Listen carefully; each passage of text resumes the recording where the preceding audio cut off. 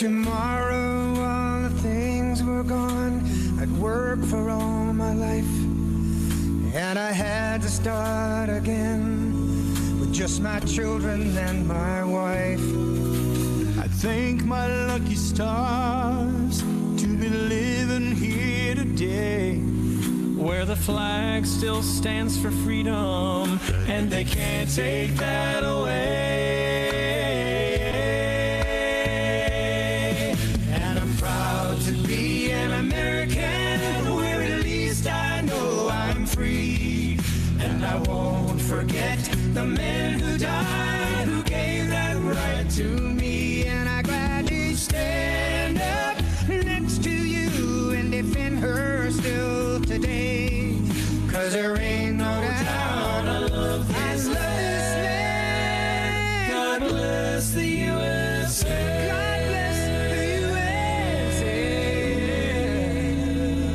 Well, good morning. Welcome to Connecting the Dots. A beautiful Tuesday morning here in Tucson, and I'm very honored to have our guest today, Michael Cutler. Mike is a former INS special agent. He was a senior special agent. He worked with DEA and any number of the federal law enforcement agencies as a special agent for the New York INS. And Mike has had an amazing bunch of experience in the immigration issues, and he's going to tell us today about our borders, because as I alluded to before the start of the program, he has brought to my attention how many borders we actually have. And believe me, you have no idea how many borders we have, because when we start adding county jurisdictions, city jurisdictions, state borders, all these different entities have borders. And the group of people who are trying to drive us into globalism and technocracy and all the crappy things they're trying to push, they want to eliminate all borders because they want to eliminate all property. And believe me, this is a really, really bad idea. And we're going to learn why today with my special guest, Michael Cutler. Mike, welcome to the program. It's always such a great pleasure, my friend, to talk to you. And thank you, Dan. I know from our conversation just the other day that we're going to have quite a discussion today. Well, we are. I don't really look at county borders and that sort of thing, but what I focus on is the fact that we have 50 border states. And people are using that concept now because illegal aliens flowing across the Mexican border are being dispersed across America. But that doesn't make every state a border state from that perspective. In my view, every state is a border state because every state provides access to the United States of America by both people and cargo coming from outside the United States of America. And most people are being told by the politicians from both corrupt political parties and the media, focus on the southern border. Well, the southern border is a huge issue. I don't want to minimize how dangerous the southern border is. If you go into open record testimony, we know that Hezbollah, which is an Iranian-backed terrorist organization, is working in close coordination with human traffickers and drug smugglers to move record quantities of narcotics into the United States, to move people into the United States, including undoubtedly sleeper agents. So we know that the Mexican border is dangerous, but that's not the only way that people and cargo enter the United States. We have a northern border. And in fact, the Justice Department just issued a press release yesterday about cross-border crime along the northern border. Yet you're not hearing anything about the northern border in the mainstream media or even the so-called conservative programming, although I was on Newsmax a couple days ago, and unlike many other networks, they don't pre-interview me to figure out am I going to say what they want to hear.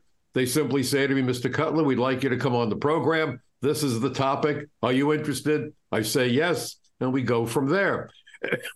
Pardon me, and the point that I made is that we have a northern border.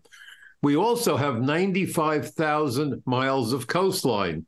So altogether, the United States has more than 100,000 miles of coastline, not just the 2,000 miles of U.S.-Mexican border. Yet every time we hear about immigration, mostly what we hear about is the need for more Border Patrol agents. Now, don't get me wrong.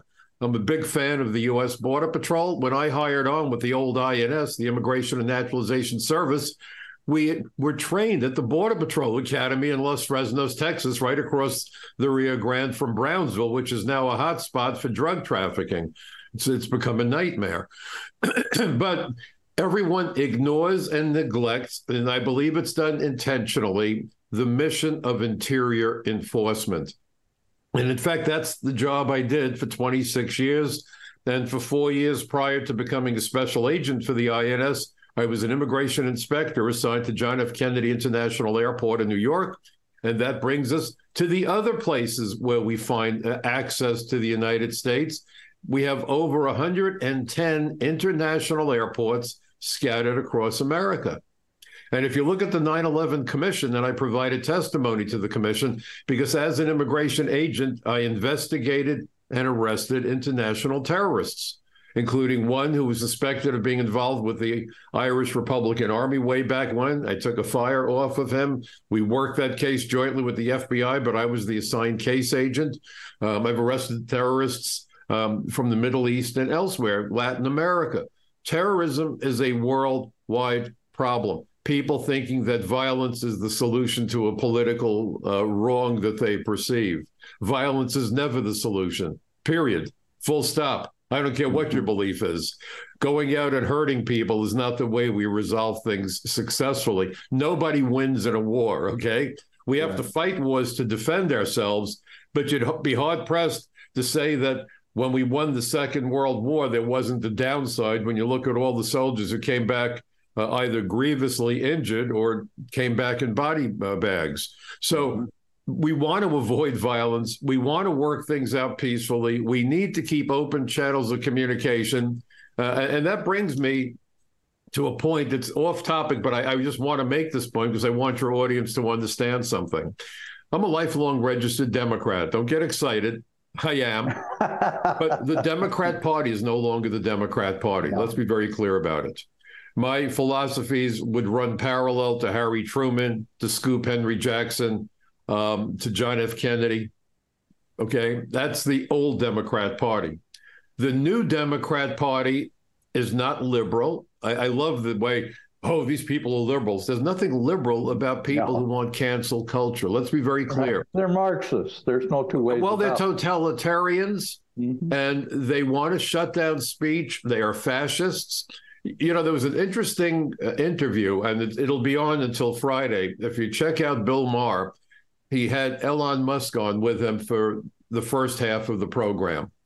And it was really interesting to me because Musk made the same points that I've been making on my own. I do a blog talk radio show Friday nights, the Michael Cutler Hour, and in my writings for Front Page Magazine, I keep hammering the point that the Democrat Party is not the party of liberals. I was raised to be a liberal. I raised my kids to be liberals. What's a liberal? A liberal celebrates the First Amendment. As Americans, we have an absolute right to our opinions. We don't have to agree with each other, but everyone is entitled to an opinion. Everyone under the First Amendment, unless they're calling for violence or yelling fire in a crowded theater, to use the old example, everyone has an absolute right to speak his or her mind freely without fear. That is not what we're witnessing under the lunatics of the radical left. Look at the violence on campuses. Look at Antifa, the desire to shut down debate, to shut down discussion, to stop people from asking questions. Do as you're told. Shut up. Don't disagree with us, or else we're coming for you.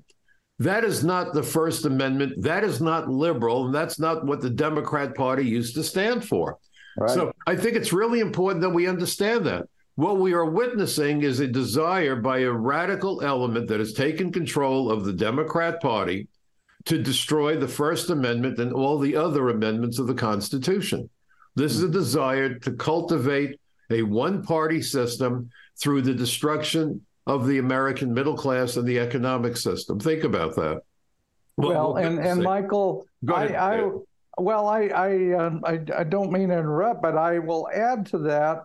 You mentioned the Republican Party, the Democrat Party. You're right. We've got a uniparty because they're both hogs eating out of the same trough. There's a little bit different spin to the way they look at things. I think when I sent my newsletter out, I mentioned the fact that I equate the Republicans to fascists, certainly the so-called establishment Republicans. I equate them to fascists because they're national socialists. And then, of course, we've got the Democrat Party, which now has turned into the Marxist Party because they're international socialists. And frankly, everything in between is getting pushed out because they're all globalists and they all want a one world technocratic government, whether they want to admit it or not. And the best way to do that is destroy any sense of national sovereignty and get rid of every sense of a border. Well, it's interesting because a few years ago, I was going to be an engineer originally. Things don't always go as we plan, but I still like to bring the engineer perspective. How do we fix things? In fact, 2 of my kids became engineers, very successful mechanical engineers. Life doesn't always go our way, but I did take a degree in communications, arts, and sciences, and I really pay attention to words. And about 5 or 6 years ago, a word crept into the vernacular, and the word was disruptive. Think about it.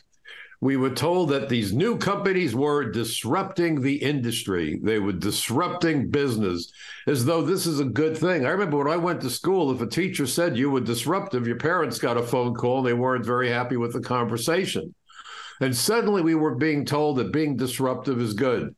Well, it was really, I think, a harbinger of what we're witnessing, the disruption of all sorts of systems within the United States, whether it's healthcare, whether it's the following to the Constitution, disrupting the immigration system. And let me be very clear, because I hear this all the time. Oh, you're anti-immigrant. No, in point of fact, I'm pro-immigrant, but our immigration laws have nothing to do with race or religion or ethnicity. If they did, I got to tell you, I couldn't have enforced those laws for 30 seconds, let alone 30 years.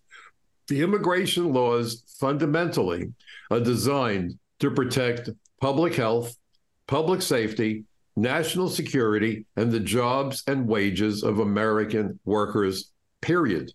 And the lunatic left and the open borders crowd on the other side will sometimes talk about, well, we had Chinese exclusion laws and we had all these other terrible things. And we did. And we also had slavery in America and around the world. But times have changed. The laws have changed. And if you go to Title 8, United States Code, Section 1182, and I'll repeat it again, Title 8, United States Code, Section 1182, and I frequently include links to statutory authority in my articles for front page so that you can easily find the reference material. If I can't prove it, I'm not going to say it. It's very simple. I'm not going to come on a program and waste your time by spewing nonsense. So that law tells you who we are supposed to keep out of the United States. Again, not a word about race, not a word about religion, not a word about ethnicity. It's about aliens who have dangerous communicable diseases. Ellis Island was a quarantine station. Think what we've been going through with COVID. And again, Title 42 appears to be on the chopping block. Aliens who suffer from severe mental illness and pose a safety threat to public safety. Aliens who are criminals, terrorists, spies, human rights violators, war criminals, fugitives from justice, aliens who are human traffickers, drug smugglers. And we get down to aliens who, if they worked, would displace Americans or would become public charges, meaning we would have to pay for their upkeep, even though they're people who are only here because we invited them in. They're temporarily here. And what we saw happening with language, starting with Jimmy Carter back in the late 70s, Carter came up with an edict that immigration agents and immigration employees will no longer use the word alien. Look at how it's been expunged from the conversation. The term alien is not an insult. It simply means any person not a citizen or national of the United States. There's no insult. It's like saying, Dan, you're my friend, but you're not a relative because we're not from the same family. That's not an insult. That's a statement of reality. And every other country has similar language, alien versus citizen. Okay. As an inspector at the airport, I was not permitted under any circumstances to deny an American citizen entry into the United States.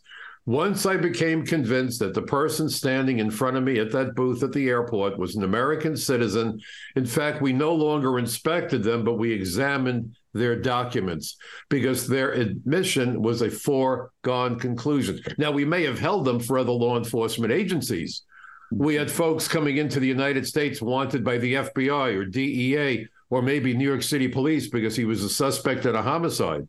So we would hold them for the other law enforcement agency. But we could not deny them entry into the country any more than I could lock my children out of my house. However, aliens had to prove to the satisfaction of the inspector at that port of entry that they did not belong to one or more categories of exclusion that I just enumerated. The point is that as a country, as a sovereign country, you have the right, in fact, the imperative to determine who you let in and who you keep out. And only a fool would let somebody in who wants to do harm to you. That's why that list on Title 8, United States Code, Section 1182 is so darn important. And security begins at your front door, right? We don't let people in unless we want to. The only exception is if law enforcement comes with a warrant, they can then force their way in. Short of that, you have an absolute right to hear a person knock on the door, look out the window and say, you know, I don't like the looks of this guy. Or I'm going to take a hot shower. I can't be bothered right now, and not open the door. That's how countries operate. Now, when I was testifying, and I've been before something like 17 hearings in the House and Senate, I got into an argument during a recess in a hearing because the members of Congress had to go vote. And when they have to go vote, the lights flash and a bell rings and they go vote on bills and measures and so forth. So we were in the middle of a hearing. It was about border security. One of the other witnesses was an individual affiliated with an organization connected to the U.S. Chamber of Commerce. I call them the U.S. Chamber of Horrors. And he came up to me and he said, you know, Mr. Cutler, this business about border security, he said, you got to stop this nonsense. And this was a couple of years after 9/11. And I said, stop what nonsense? Our borders are our first and last line of defense. They keep out criminals. They keep out drugs. They keep out terrorists. I said, what's the problem? He said, you know what that border is to me and my friends? An impediment to our wealth. And he said, this concern about terrorism, he said, get over it. It's inevitable that people die. I kid you not. I can't begin to tell you how angry I was. I'm surprised that you didn't help dispatch him right at that point. It was close. The thought flashed through my head, but I did say to him, I said, you know, I have a prayer for you. He said, what's that? I said, I pray that if God forbid there is another attack, that the terrorists don't hurt a hair on your head. He said, you're very kind. I said, the hell I am. I want you to survive so that you could see within inches of your ugly mug, your family get vaporized. I want you to inhale the fumes from their burning bodies. I said, because that's what happened in New York, my hometown. My neighbors died on 9/11. The ashes from 9/11, including their remains, fluttered down on me and my family and my home and my neighborhood in Brooklyn. And you're telling me that people die? Are you serious? If a country can't provide for the safety of its citizens, it fails, period, full stop. I don't care what fancy sneakers or cars or whatever you buy your children. If you don't provide a safe, wholesome, and healthy environment for them, you fail as a parent. Countries similarly have a similar responsibility to their citizens to keep them safe, and safety begins with our borders and our immigration system. Then he looked at me and said, would you like to step outside? I said, absolutely. Then he quickly shut up, sat down, and that was the last I heard out of him. But I want you to understand what we're dealing with.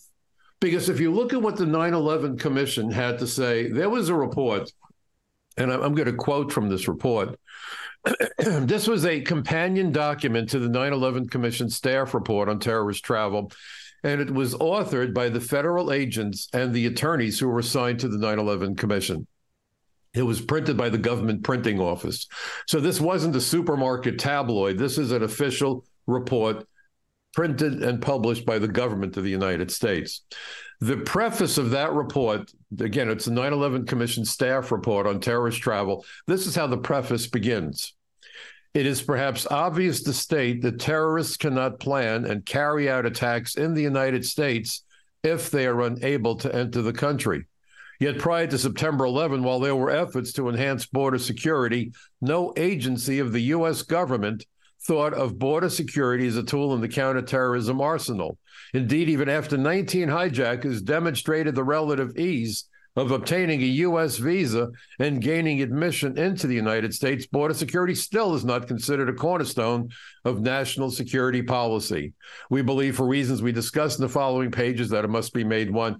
You have to ask yourself, who in the world was running those agencies that they couldn't figure out something as simple as that? You know, I work with the Speakers Bureau in D.C., and frequently the audience consists of either members of the intelligence community or the armed forces, very often the Air Force, frequently generals, colonels, test pilots. A couple of years ago when I spoke, I was amazed and honored that one of the people in attendance had just come back from the space station, one of our astronauts. So we took photos together. I'm a big fan of the astronaut corps. I met Gene Kranz, Jim Lovell, Dave Scott, Jim McDivitt. I have photographed with Gene Kranz. And as a kid, I got letters from Alan Shepard and Gus Grissom. And in fact, for my birthday this year, a couple of my kids got together and bought me a photograph of the three flight controllers who brought Apollo 13 home after the explosion. And it was autographed by the three flight controllers. It's all certified and everything. So it hangs in my office. Those were my heroes growing up. Okay. And so the point that I've made to the military, and people don't seem to get this, the common shared mission of the U.S. Armed Forces, and I don't care what branch we're talking about, they have a shared mission. It's to keep the enemies of America as far from our shores as possible. I think we'd all agree. Well, guess who gets that baton up close and in person? It's the U.S. Border Patrol and ICE. That's how significant this is. And I remember that at several of these events where I spoke, I had generals come up to me and say, you know, Mr. Cutler, I'm embarrassed to tell you this, but I never thought of immigration from that perspective, but you're 100% right.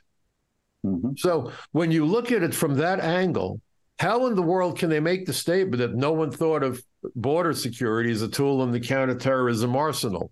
And it gets worse, because no one is thinking about the fact that what the Biden administration has done is to flood America with millions of people whose identities are unknown and unknowable. There's been a report issued about the vetting process, which leaves a lot to be desired.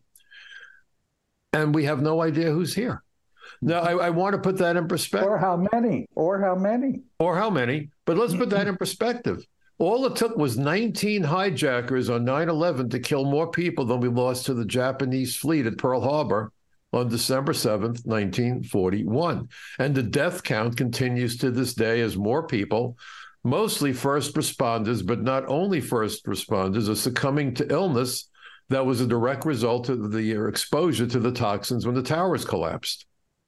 They've allocated billions of dollars, billions, to treat these people who are dying terribly. They're suffering, they're in pain, they have cancer, they have all kinds of debilitating illness because of the terror attack. And so nobody wants to even bring up the 9/11 Commission. And it used to be that the Democrats and Republicans stood shoulder to shoulder after 9/11. Believe it or not, I actually testified twice for Sheila Jackson Lee. I don't know if the people in the audience remember, but it was discovered to everyone's shock 6 months to the day after 9/11 that two of the dead terrorists, Mohammed Atta and Marwan al-Shehi, and Atta was the ringleader, they were in the cockpits of the two planes that slammed into the two towers of the World Trade Center. They had been granted authorization to attend flight school 6 months after the attacks. So by then, the world knew two things about them. They were dead and they were terrorists. And no one could believe it. And it was Sheila Jackson Lee, who at the time was the ranking member because the Republicans had control of the Congress, of the House. So the Democrats were the minority party, so to speak. They reached out to me and said, would you be willing to come to Washington? Because I hadn't even heard about it. Their counsel told me this. And I almost fell over. I said, you've got to be kidding me. He said, no. And I just had an argument with that imbecile Anthony Weiner, who used to be my congressman. And I was on my way home from a meeting. And Weiner was in attendance. And I said, my gosh, you've got to be kidding. So I went and testified, and you can watch the hearing on C-SPAN. It's part of their permanent collection. The hearing about how 2 dead terrorists got permission to go to flight school. And everybody was on the same page. And it was, in fact, when George W. Bush created the Department of Homeland Security, he violated the Homeland Security Act, believe it or not. Mm-hmm. Immigration was never supposed to be cut into little pieces the way he did it. In fact, unofficially, I had worked with members of Congress because I did my first hearing back on May 20th, 1997, on the issue of immigration fraud and visa fraud because of the 93 attacks, both at the CIA and the First World Trade Center bombing, all involved aliens from the Middle East who committed fraud by lying about their identities, their backgrounds, their affiliation with terrorist groups, and so forth. So they held this hearing to look at the dangers we face because of people lying on applications. And if you look at that statement about how the aliens got visas to enter the country, they didn't talk about running the Mexican border. Again, that is a serious problem. But here they were talking about the visa process was not doing the job of keeping the bad guys out. When was the last time, Dan, you heard anybody on TV talk about the visa process or the way we were giving lawful status to aliens? If you look at Mayorkas, the head of Homeland Security, mm-hmm. He was running Citizenship and Immigration Services for the Obama administration. No one ever talks about Citizenship and Immigration Services. Now, remember, I was an adjudicator for a year, and that's where the adjudicators work. They make the decisions about political asylum, issuing green cards, even U.S. citizenship to aliens. They are the locksmiths of the United States. Think about that. Mm-hmm. When we think about the border wall, immediately people say, well, if you build a 12-foot wall, they'll come with a 20-foot ladder. All they need is a green card. If you have a green card, you walk through a port of entry and you're warmly embraced and you're told, welcome home. That's right. That's how significant that process is. But nobody wants to talk about it. Everyone says, well, we're going to talk about illegal immigration. We need to talk about both the legal and illegal aspects of immigration enforcement because both sides of the equation are failing us. And when Bush created DHS, number one, we were not supposed to divide Customs and Border Protection from Interior Enforcement, ICE. They weren't supposed to fold other agencies in. Okay, mm-hmm. Think about that. Mm-hmm. It was supposed to simply be immigration law enforcement that would cover the borders and cover interior enforcement. That was one of the recommendations I made when I testified about 6 weeks after 9/11. I testified before the Select Committee on Homeland Security. At the time, it was chaired by Tom Tancredo. The INS was nice enough to remove me as an agent the morning after the hearing, ostensibly because I had injured my leg executing warrants with the FBI and the New York City Police Department. Then I said, look, I'd love to come back on duty. Maybe I can't chase people, but I injured my knee. I didn't injure my brain. I didn't injure my hands or my eyes. My right knee is messed up. What's the big deal? Mm-hmm. They wanted me out because they knew that I was going to tell the truth.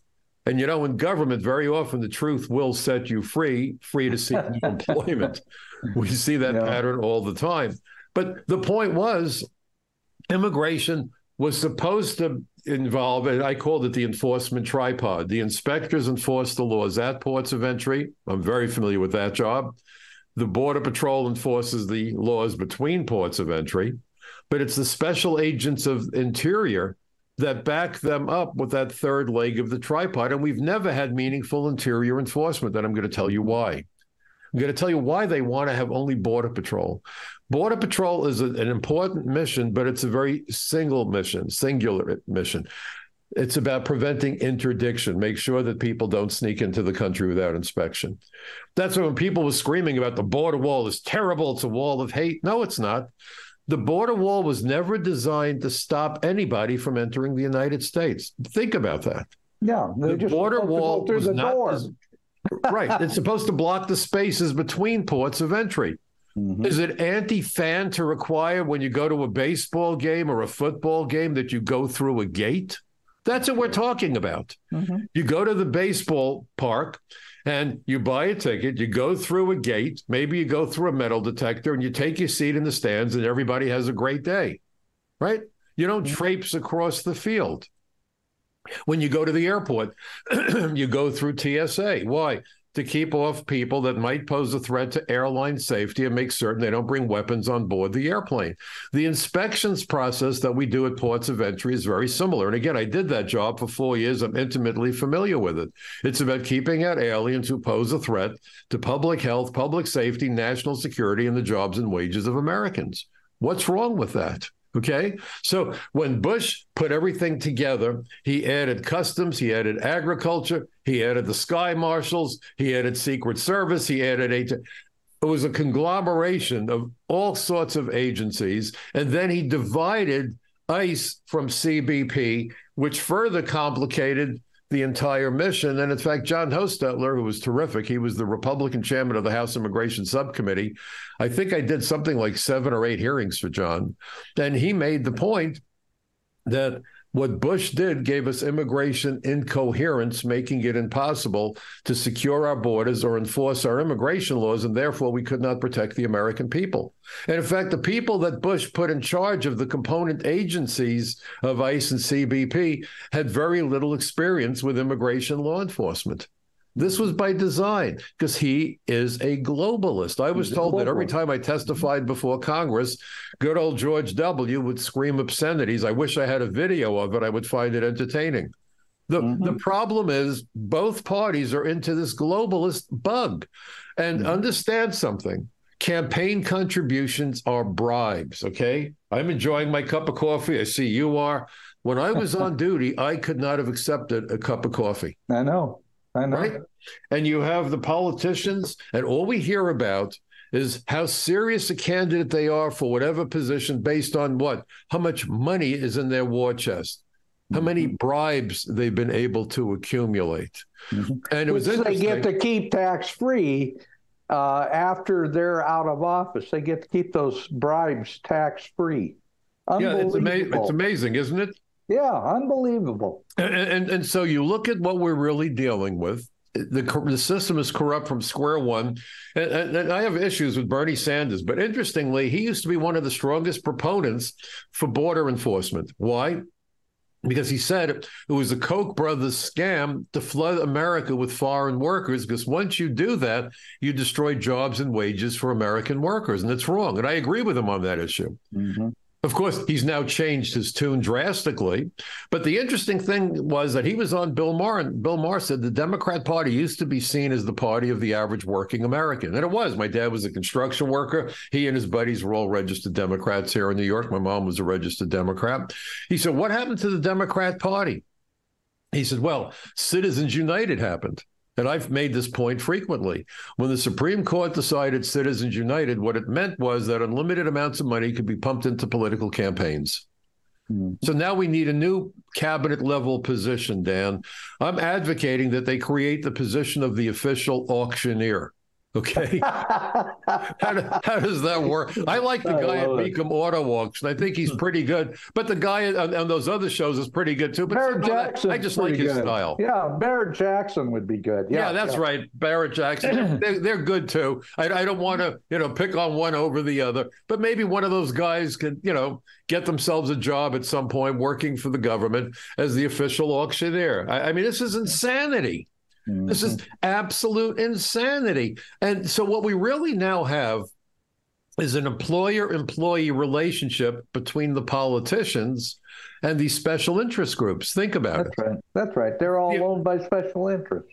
Yeah, because the idea of your boss, if you have a boss, you do your job the way he or she tells you to if you want your paycheck. If you don't do the job adequately, they fire you. In order to run for office, the politicians need money. In order to get the money, they have to do what they're told to do by the people that write the big checks. This is like a magic act, okay? We've all seen the magic act, the magician who promises to cut his lovely assistant in half. Now, we all know if he really does it, he's going to go to jail. No one's ever going to work with him again, right? So he creates an elaborate illusion of cutting this poor young lady in half. And at the end of the act, she jumps up on stage and you find out, to everyone's relief, that they didn't hurt a hair on her head. And everybody claps. Yay, we are entertained. The politicians know that the average American want our borders to be secured against criminals and terrorists and so forth. It's common sense. This isn't radical. It's not crazy. It's not unreasonable. Be careful. Don't let in people who want to hurt us. That's fine. But they know if they really do that, the people that write the checks, their actual employers, will stop writing the checks. So what do? Just like the magician, they create an elaborate illusion of doing what their constituents want because they need their votes, right? So they convince them that they're going to do what they want while they make damn sure that nothing is ever done that changes the equation, because immigration is a delivery system now, not a law enforcement system, but a delivery system. And what it delivers is an unlimited supply of cheap, exploitable labor. And by the way, it's not just the illegal aliens, it's the high-tech visas. And I'm going to read something from Alan Greenspan shortly, and you'll see just how nasty and disgusting this whole business is. It delivers an unlimited supply of clients for immigration law firms, and you could find immigration lawyers on both parties. Bob Goodlatte, who was the Republican chairman of the House Judiciary Committee, which oversees the FBI and DEA and the U.S. Marshals and the court system, also oversees immigration. Bob Goodlatte was an immigration, or is an immigration lawyer, and I had a big argument with Goodlatte when he was the chairman. We had a private meeting that was arranged. Then I said to him, you keep pushing these H-1B high-tech visas. I said, tragically, my first wife died of cancer over 30 years ago, but she was a brilliant programmer. She had her MBA in computer science. She was a Phi Beta Kappa graduate, member of the National Math Honor Society. And many of her colleagues, and quite a few were women, by the way, that were starting to get into that industry at that point. It's kind of like that movie, The Hidden Figures, right, about the space program. They were doing a great job. They were experienced, they were knowledgeable, they were brilliant, they were productive. And I said, so now they're being made to compete with foreign workers. Why? You're destroying an industry, and with it, you're destroying an important element of our economy. Then he said to me, you don't understand, Mr. Cutler. My son knows something about computers, and he would love to see thousands upon thousands and even more thousands of brilliant Indian programmers come to America. Now, I knew nothing about his son at that point, but he had a big mouth and wasn't thinking much, which is typical, I guess, for politicians. And so I was astonished. I said, why would you be concerned about bringing Indian programmers to America when you're the chairman of the House Judiciary Committee that I would imagine should be focused on what's in the best interest of the average American? In fact, that's the question I'd love to see every politician and every official on every level of government, from dog catcher to president. Here's the question. How are your policies in the best interests of the average American citizen? Period. Full stop. See, I don't believe in America first anymore, because America first means American corporations first. Right? Yeah. Like the banks that we bail out, and GM that we bailed out, and they show gratitude by building factories in China. God bless them, right? Or Brazil, yeah. Or Brazil, or wherever, or Mexico.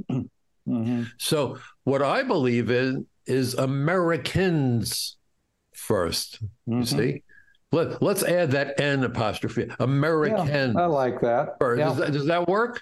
Sure. So we're clear. If Lincoln talked about a government of the people, by the people, and for the people, he wasn't talking about CEOs and CFOs. He was talking about we, the people, Americans first. That's what Mike Cutler believes in. I hope you do too, folks. I hope I make sense to you.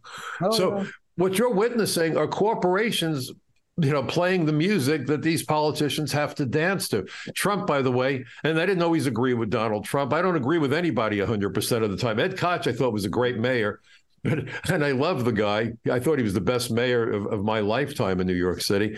But he said, if you agree with me 70% of the time, vote for me. If you agree with me 95% of the time, get psychiatric treatment. I love it. So, and we have to be able to have discussions and learn how, again, to have debates. I was going to teach debate on the college level. My degree was in communications, arts, and sciences. I call it my BA and BS. But debate is intellectual capitalism. We all bring our ideas to the marketplace of the debate, and then we try to convince the consumer, the people who judge the debate and the audience, that our ideas are better than our opponent's ideas. We do that in the marketplace with cars and toaster ovens and fried chicken. Well, why not do it with our ideas? Because that's what debate is. It's an exchange of ideas that is consistent with the First Amendment and the notion of freedom of speech, and with it, freedom of thought. Read 1984 if you want to see what's really happening to America. Mike, and what you're saying is exactly what made America the greatest country in world history. It was the freedom to have those discussions, and it was the genius of allowing people to use their resources to the best of their ability. Absolutely. And, I owe America my life, the life of my children and my wonderful grandchildren, because my mom came here ahead of the Holocaust. We're Jewish. Her mother could not get out of Poland, so she was killed by the Nazi bastards. I was named for my mother's mother, my grandmother, because she died in Poland. But my mom came here as a 13-year-old legally, lived by herself in a rooming house, right? Supported herself at the age of 13 by working in a sweatshop making umbrellas for $3 a week, and was still trying to send a few pennies back to her mom in Poland when her mother wrote to her and said, "Don't put any money in the envelopes. They're stealing the money at the post office." By the time my mother was in her early 20s or mid-20s during the Depression, she only had a fourth grade education, but became the chief buyer for a dress company during the Depression that was so successful that her boss became one of Roosevelt's dollar-a-year men, who was invited to the White House routinely and regularly to confer with the president on getting America out of the Depression. And he frequently pointed to my mother, only in her 20s with that fourth grade education, as the reason he was so successful, proving something that we all know. There is a world of difference between being intelligent and being educated. That's right. In academia, the two most dangerous words, you know what they are? In theory. In theory. Because in theory, you should be able to jump out your windows and flap your arms vigorously and fly away, in theory. See what happens in reality. And so, am I right or wrong? I love it. So you have kids that are looking to make a difference, which is a good thing. They want to be inspired, and they're being inspired by people who manipulate them.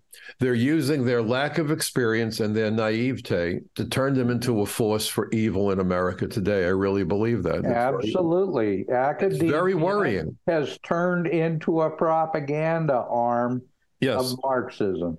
Absolutely. Yes. And you have corporations pulling the same nonsense. It's all about profit. Now, look, I'm a capitalist. I believe in profit. And I think competition is when we do our best. Tragically, the greatest technological advances seem to happen when?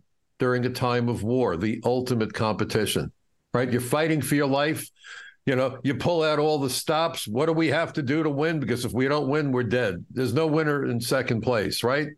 So progress, whether it's medicine, whether it's technology, whether it's aviation, during armed conflict, we have the greatest progress. Capitalism is all about competition, right? It's economic Darwinism. And I agree with making the better mousetrap, which we don't even hear about anymore. So the idea is use your creativity to make progress, real progress. What we're really seeing with corporations today, it's all about the bottom line. There was a very interesting article in the New York Times many years ago, and it was about how the advent of the professional manager was going to destroy capitalism in the United States. It was a very interesting article. And they said in the old days, people who started companies were really into whatever it is they were doing. Howard Hughes was into airplanes, right? Instead of skin, he almost had feathers. The guy was all about airplanes. And all of a sudden, you saw these people that would float from one industry to another industry to another industry, moving up the ladder. Each time, what were they asked? red ink or black ink? Did you turn a profit or didn't you? How much profit? And that's how the decisions were made as to who they were going to hire for each industry. Yeah. So some guy is running, let's say, a company that makes guns, right? The Acme Gun Company. And he knows the assembly line is breaking down and the materials aren't being manufactured the right way. But if he redoes the assembly line, it's going to cost X amount of money. And he says, gee whiz, I'm planning to leave here to go work for the phone company. And if I don't show a profit, they're not going to hire me. So I'm not going to invest money in improving the assembly line because it's going to take 10 years for it to pay off. And I need to show a profit for the next 2 years. So they run their companies into the ground. They make decisions about moving manufacturing out of the United States. There's nothing about morality, nothing about reasonableness. In the 50s, the average CEO made about 50 times what the guy on the production floor made. Today, the CEOs are making 600 times, and they're still not happy with it. Mm-hmm. And so this is money that, number one, should go to the people who work there. This is money that should go to the people that buy stock in the company, right? Their dividends. And this is money that should be reinvested in the company to make it more effective and efficient and productive. Mm-hmm. Unfortunately, companies are being looted by their own CEOs. Am I right or wrong in what I'm saying, Dan? No, you're absolutely right. As a matter of fact, I was a small businessman most of my life, and I was a commercial building contractor. I can honestly say there was never a time when my best paid employees made any less than half of what I made. Yeah. And my dad was a construction worker. And, you know, when I was in front of these generals, I asked them, I said, who do you credit with the amazing success of D-Day? Was it the brilliant generals? Eisenhower is one of my all-time favorites. Was it the generals or was it the soldiers who laid down their lives or came home grievously wounded?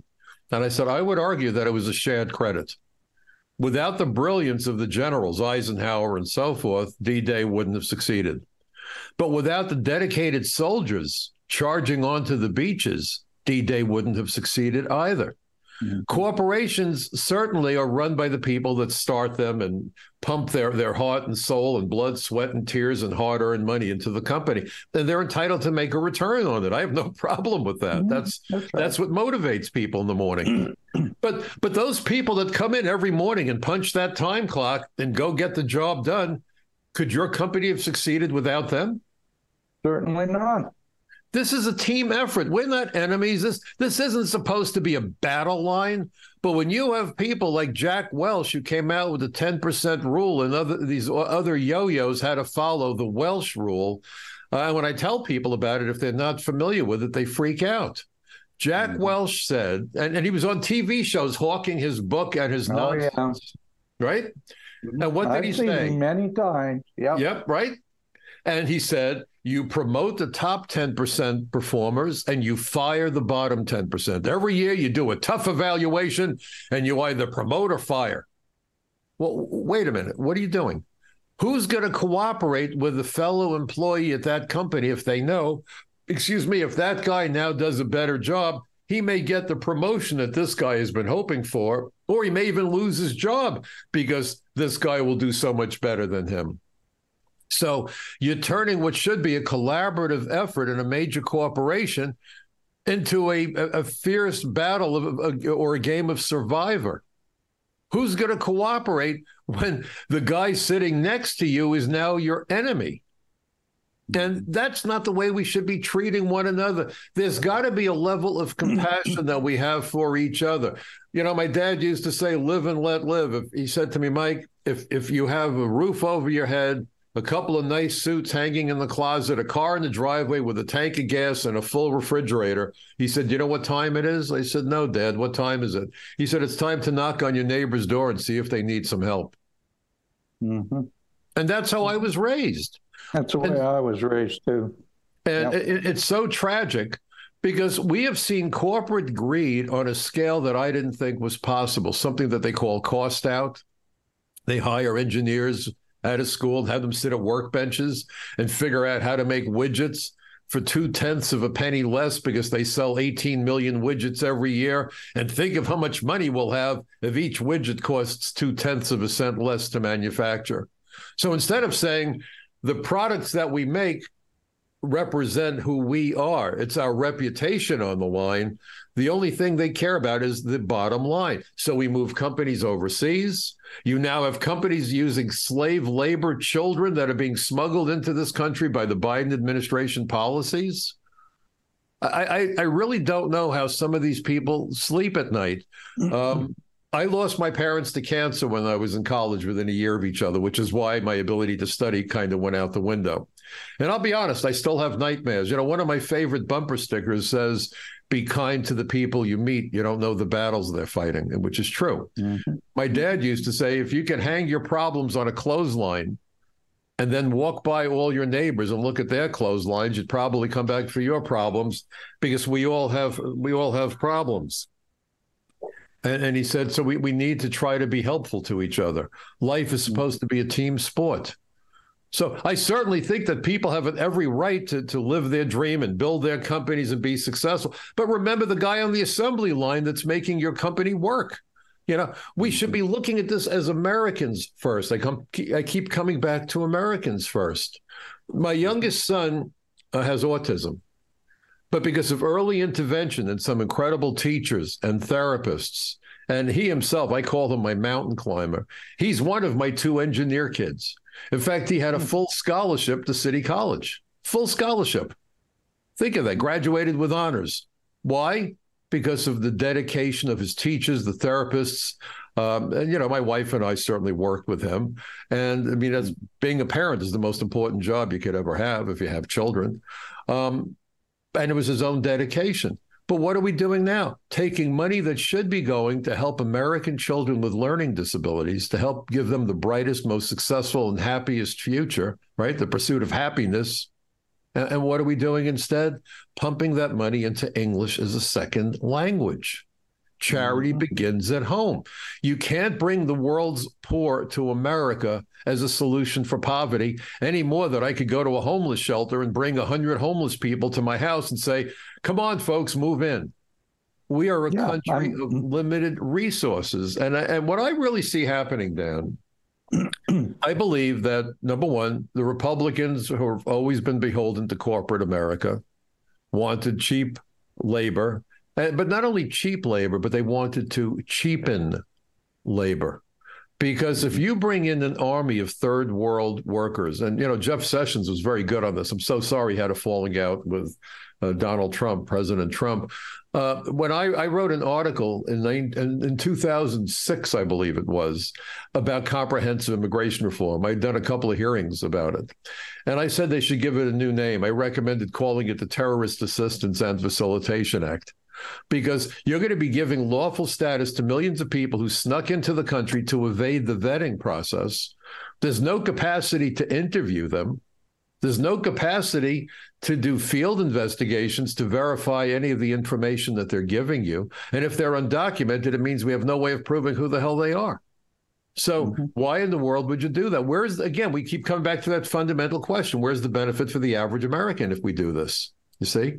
And I had compared the hearings where I had testified and others had testified with the countdown for the launch of Space Shuttle Challenges. So the title for my article for the Washington Times was Immigration Bill, a No-Go, referencing, you know, NASA saying, you know, the mission is no-go. And the point to the hearings was for the experts to weigh in as to whether they should go forward with the legislation, just like the countdown was the opportunity for the engineers and specialists to weigh in as to whether they should go forward with the launch. And when they launched against the advice of some of their best experts, we had a catastrophe. I said, now they better listen to the experts warning them about the dangers of comprehensive immigration reform. And Sessions quoted me from the floor of the U.S. Senate on 3 separate days, believe it or not, and then sent me a certificate. It's hanging on the wall behind me. It's one of the things I'm real proud of, where he said that it was his belief that his ability to use my words during the floor debate persuaded enough of his colleagues to vote down dangerous legislation. Okay?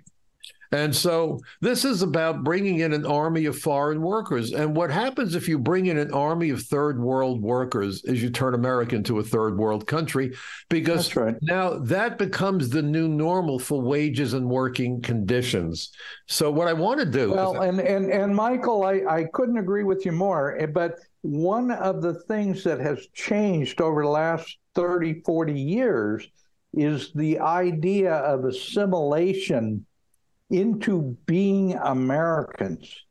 We used to expect all immigrants to assimilate into American culture. That's not only not demanded anymore, we are demanded to assimilate into their crappy cultures, or we're racists or bigots or whatever they want to label us. Well, and that is the stupidest thing I've ever heard. Well, you know, Americans are being played for fools, and they're taking our compassion and using it as a weapon against us.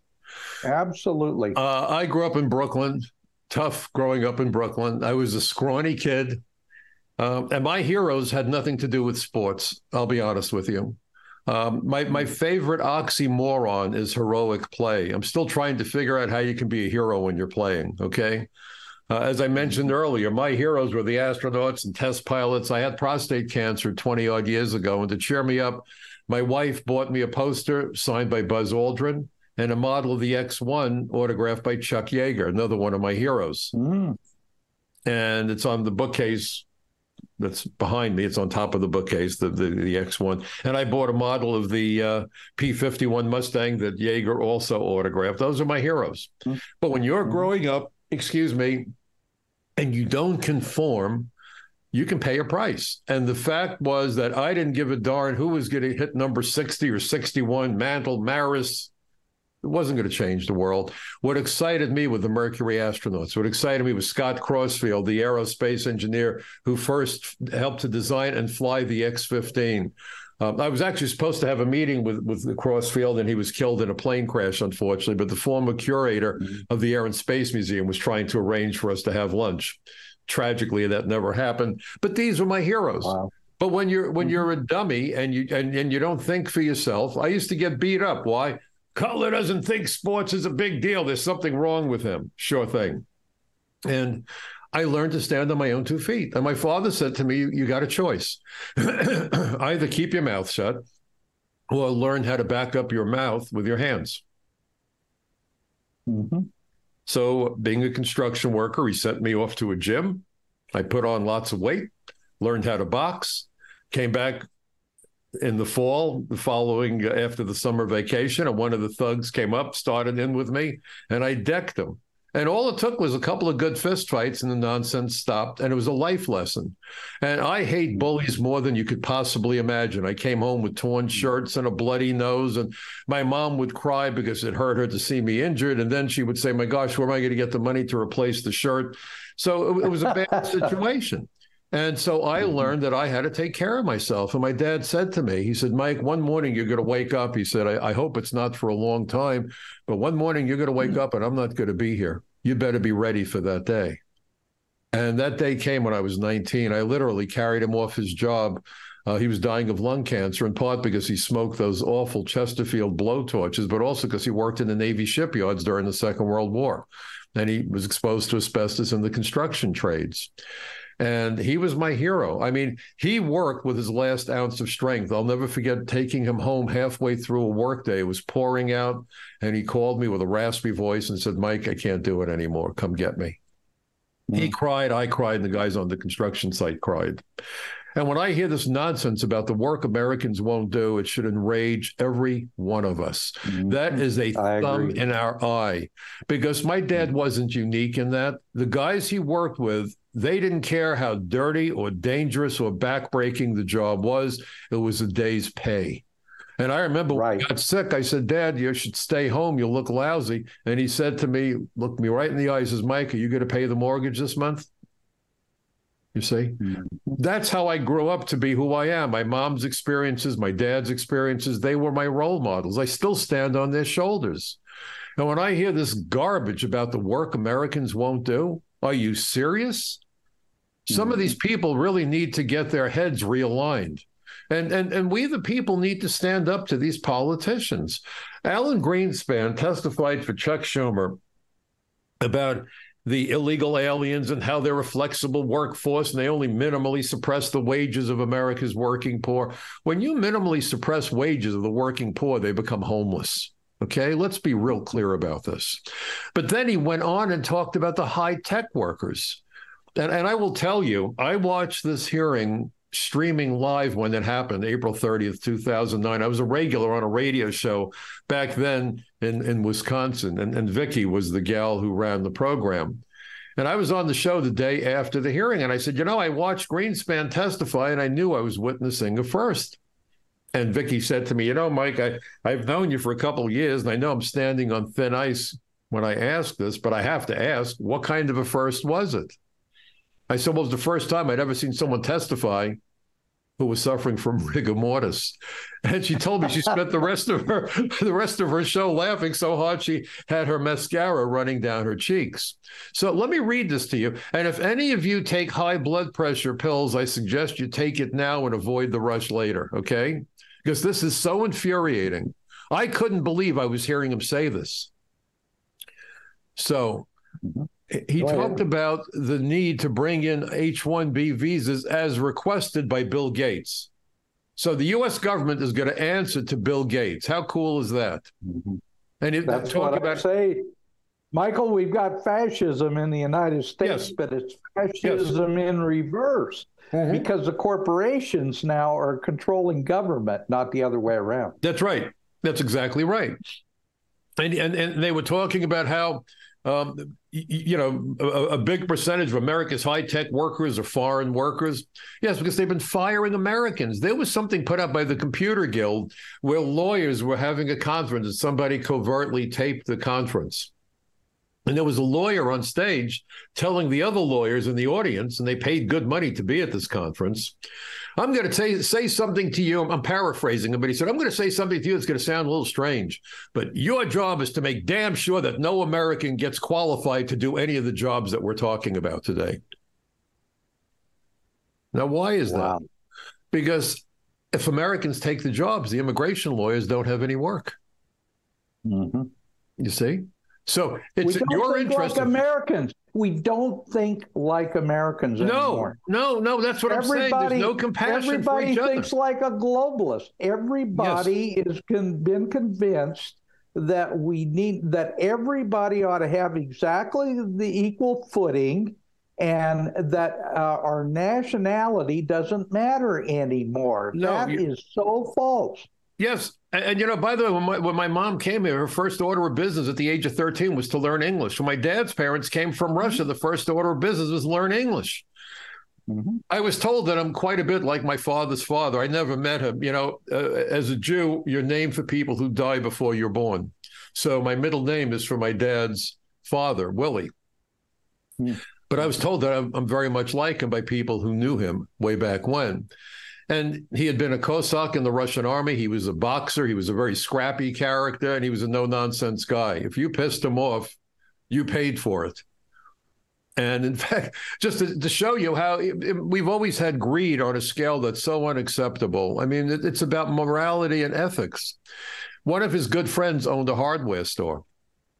And my father told me the story about his father going to his friend's hardware store. And this is back, I guess, in the 30s, I guess. And he's showing him this new car that he had bought, in those days. And he said, you see that broom next to the counter? That broom paid for my car. And my grandfather said, how in the world does a broom pay for a car? He said, well, I keep it right next to the cash register. So when people come in, I charge them for the broom. Now, most of them don't notice it. But if they do, I say, oh, I thought you were buying it. And the guy would say, no, I don't need that broom. Oh, I'm sorry. I'll take that $1 off or whatever they charged for a broom in those days. He said, but so many people had no idea they were being charged for the broom that after a year or so, he got so much money off of that broom, it helped him to buy that new car. And my grandfather looked at him and he said, you're not my friend anymore. You're a crook. And he walked out of the store. But do we not see the same nonsense being foisted on us today in so many ways? It's about morality and ethics. Mike, we're losing our country because of this. Yes. And, you're absolutely right. The whole thing is a scam now. Everything is a scam. Yes. And it got to be that way because we lost our grounding, we lost our morality, we lost our understanding of what being a good American was all about. And being a good person is all fairness. About. And being a good person. It was about fairness. It was about honesty. It was about integrity. And it was about love thy neighbor. Yep. My dad didn't do repair work generally. He did construction. But if times were tough and, the construction workers would get laid off, he could be out of work for 3 or 4 months and we'd be eating tuna fish sandwiches or noodles and cheese, And by the way, I remember when they were rebuilding the trade center, one of my neighbors came to me and said, boy, you see that? Those workers working on the weekend, and it was the middle of the winter. It had to be 5 degrees outside. Those SOBs are out there making all that overtime. And I looked at him and I said, what are you talking about? I said, construction is even more dangerous than law enforcement. It's 5 degrees outside. They're busting their butts building that building. And they're not with their families and they're not sipping hot coffee. They're out there freezing their tails off. I said, I hope they're getting good money for it so they could, put it away for the day when they get laid off, because as soon as the construction job is done, their job is done. But to this guy, it was, how much money are they making? I said, if you think it's such a good deal, why don't you go do it? Right? Exactly. You got to love these characters. But I remember my dad getting laid off and so forth. So he would do, work for neighbors.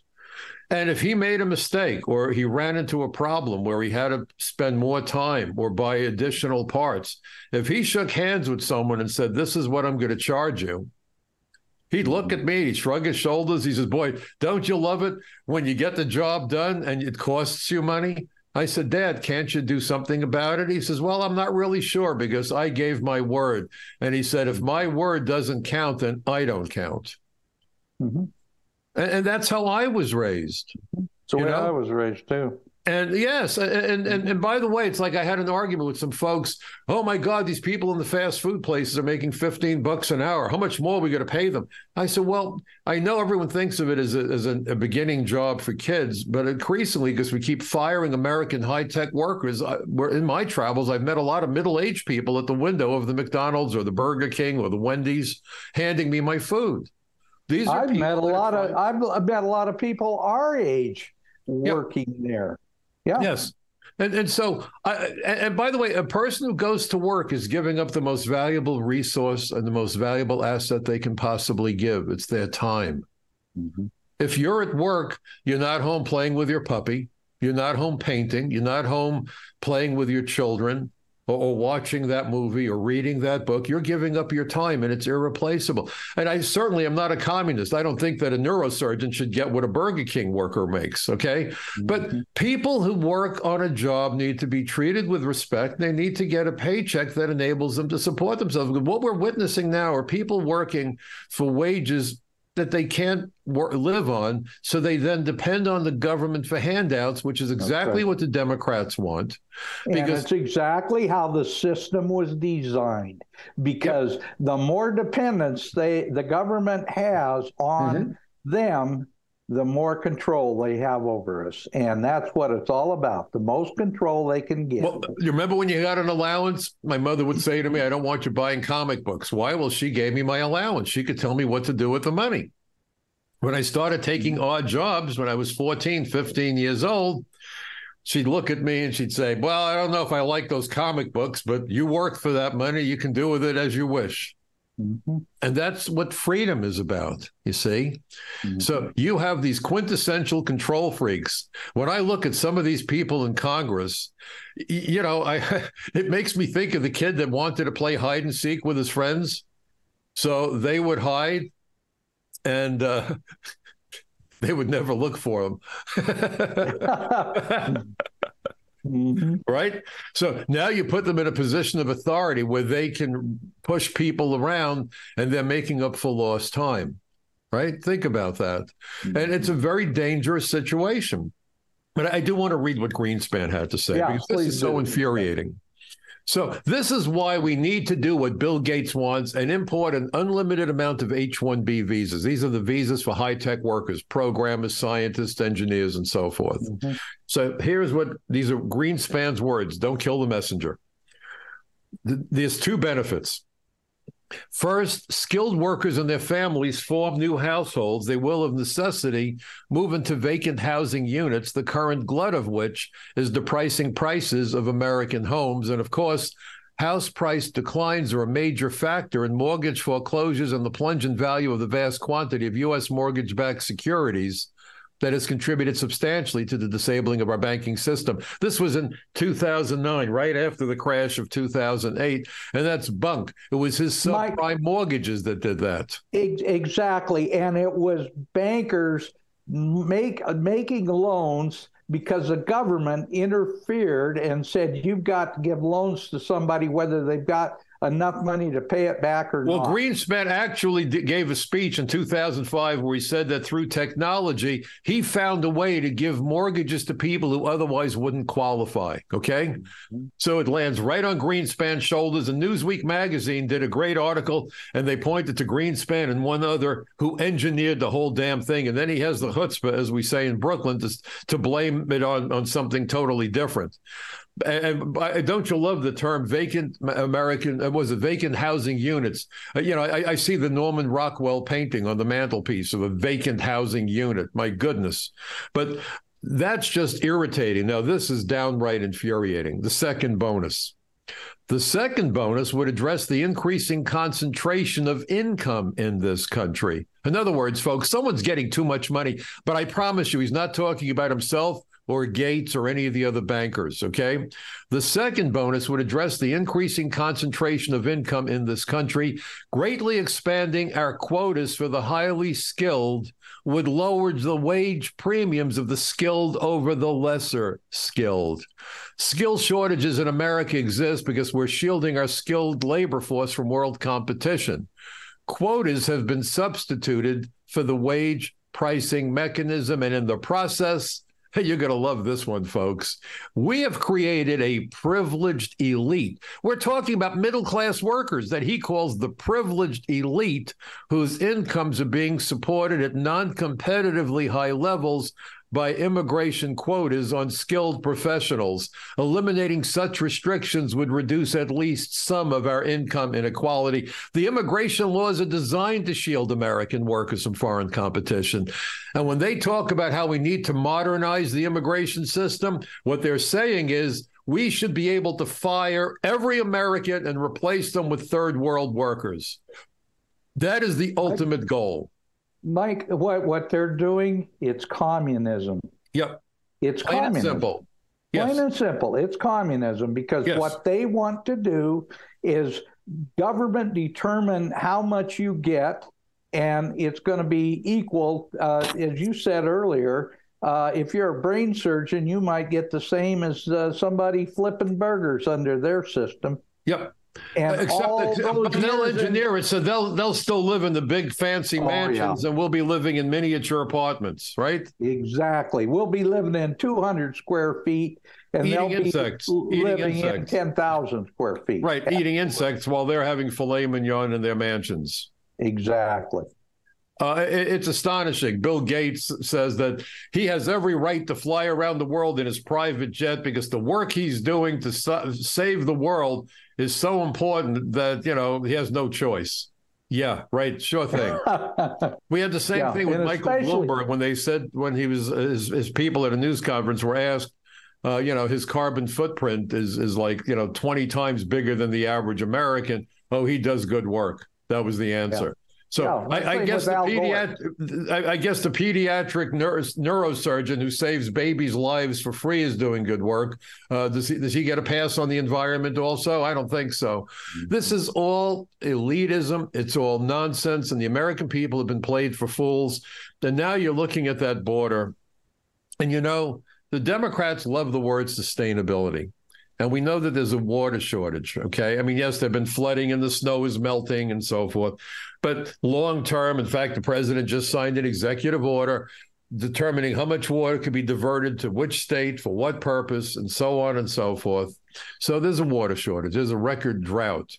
So in the middle of a record drought, they bring in, and I think it's a higher number, but let's say 5 million. Let's just say. I did a little digging around on the internet. The average human being requires roughly 100 gallons of water each and every day, 7 days a week. Why? Well, for sanitary reasons, flushing toilets, taking showers, cooking, and drinking. 100 gallons of water per day. If that's roughly right, and you're talking 5 million people, you know what that means? Every day, think of this, folks, 500 million gallons of water are being consumed by people who should not be here. Has anyone on the Republican side made that case? No. Why? Because they're really all in. They're happy with what they're doing because it's an opportunity for them to pump, to thump the podium, use it as a fundraiser, and make speeches and get a photo op. If they were serious, they would talk about all the ways that aliens can enter the United States. If they were serious, they would talk about the dangers that all of this has created because interior enforcement has been destroyed. In fact, when and I started mentioning Citizenship and Immigration Services, when Mayorkas ran citizenship for Obama, he ordered that they basically approve every application for every visa, no matter what, even when the FBI went to him and said that there were treaty investor visas, EB-5 visas, that related to an Iranian company that had a possible tie to Hezbollah and terrorists. He said, I don't care, we're approving everything. And they approved all these visas. The Office of Inspector General did a report. It was a scathing report, found him guilty of malfeasance. And when the Republicans raised the issue during his confirmation hearing to head up DHS, the Democrats said, we don't care. He's our guy. So here's a guy that approved visas for terrorists or possible terrorists, also approved visas for a company that, according to ABC News, had a link to Terry McAuliffe in Virginia. The level of corruption is inestimable. We saw that now with the $4 billion in this omnibus spending bill to deal with the border, not to secure the border, but to give the money to these so-called NGOs, non-government organizations, that they laughably refer to as non-profits. You got to love non-profit. They get contracts for hundreds of millions of dollars. Are they embezzling the money? How are you a nonprofit if you're getting hundreds of millions of dollars? I just find all of this very remarkable. And their top officers, their CEOs are making high six-figure or seven-figure incomes, and they're a nonprofit. Well, that's right. And so what's really remarkable, let me see if I could pull this up real quickly. I did an article for Front Page, and for your audience, I hope they'll go to Front Page magazine after the show and check out my articles. But what was really incredible is there was a report, First Judicial Watch did a whole report about all of this. And let me just see if we have it. Mike, I'm gonna interrupt at this point, but one of the reasons I enjoy having you on the program, there could not be two people from much different backgrounds. Now, right. I was a very humble background as well, but you were raised in New York City. Yep. You were raised, you're Jewish. Yep. You were raised by parents who came here as legal immigrants. Okay? Well, my dad was born here, but his family and his siblings came from Russia legally. Okay. Okay, yep. Fair enough. Anyway, I come from rural Montana. I am very much a conservative. I'm a constitutional conservative. My father was a communist, but he died when I was only 7 years old. So I didn't. Sorry. That's terrible. Well, it happens. I didn't have the opportunity to get fully indoctrinated. My mother died when I was 16. And so but by the way, to interrupt just for 1 second, that goes back to the clothesline, right? You look at your clothesline, right? Was my dad not right? But the thing is, I can tell you, Mike, I could not be more grateful for my life because I learned lessons. I started working when I was 8 years old as a shoe shine boy because my mother couldn't afford, she had no income. She couldn't afford so to buy clothes and to take care of what I needed for things, I went out and shined shoes.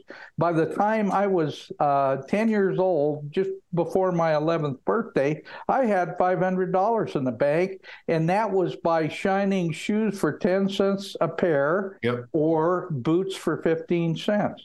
Now, I got a lot of tips. I didn't, make that amount on every shine because I was a good kid. I went back and forth in a little town in Montana. After school, I'd shine shoes, and on Saturdays, I'd go out and I'd hit all the bars. I'd hit all the local businesses and stuff, and I took care of myself. I grew up very similar to you because I learned at a very early that if I didn't take care of myself, nobody was going to do it for me. And I was a little kid. I was a scrawny little kid, and I got the crap beat out of me. So and my mother told me, look at the similarities. I know. My mother told me, she said, Danny, if you don't take care of yourself, nobody's going to do it for you. The next time somebody punches you, you punch back. You better learn that because it'll never get any better. And that's exactly, and I'm same thing.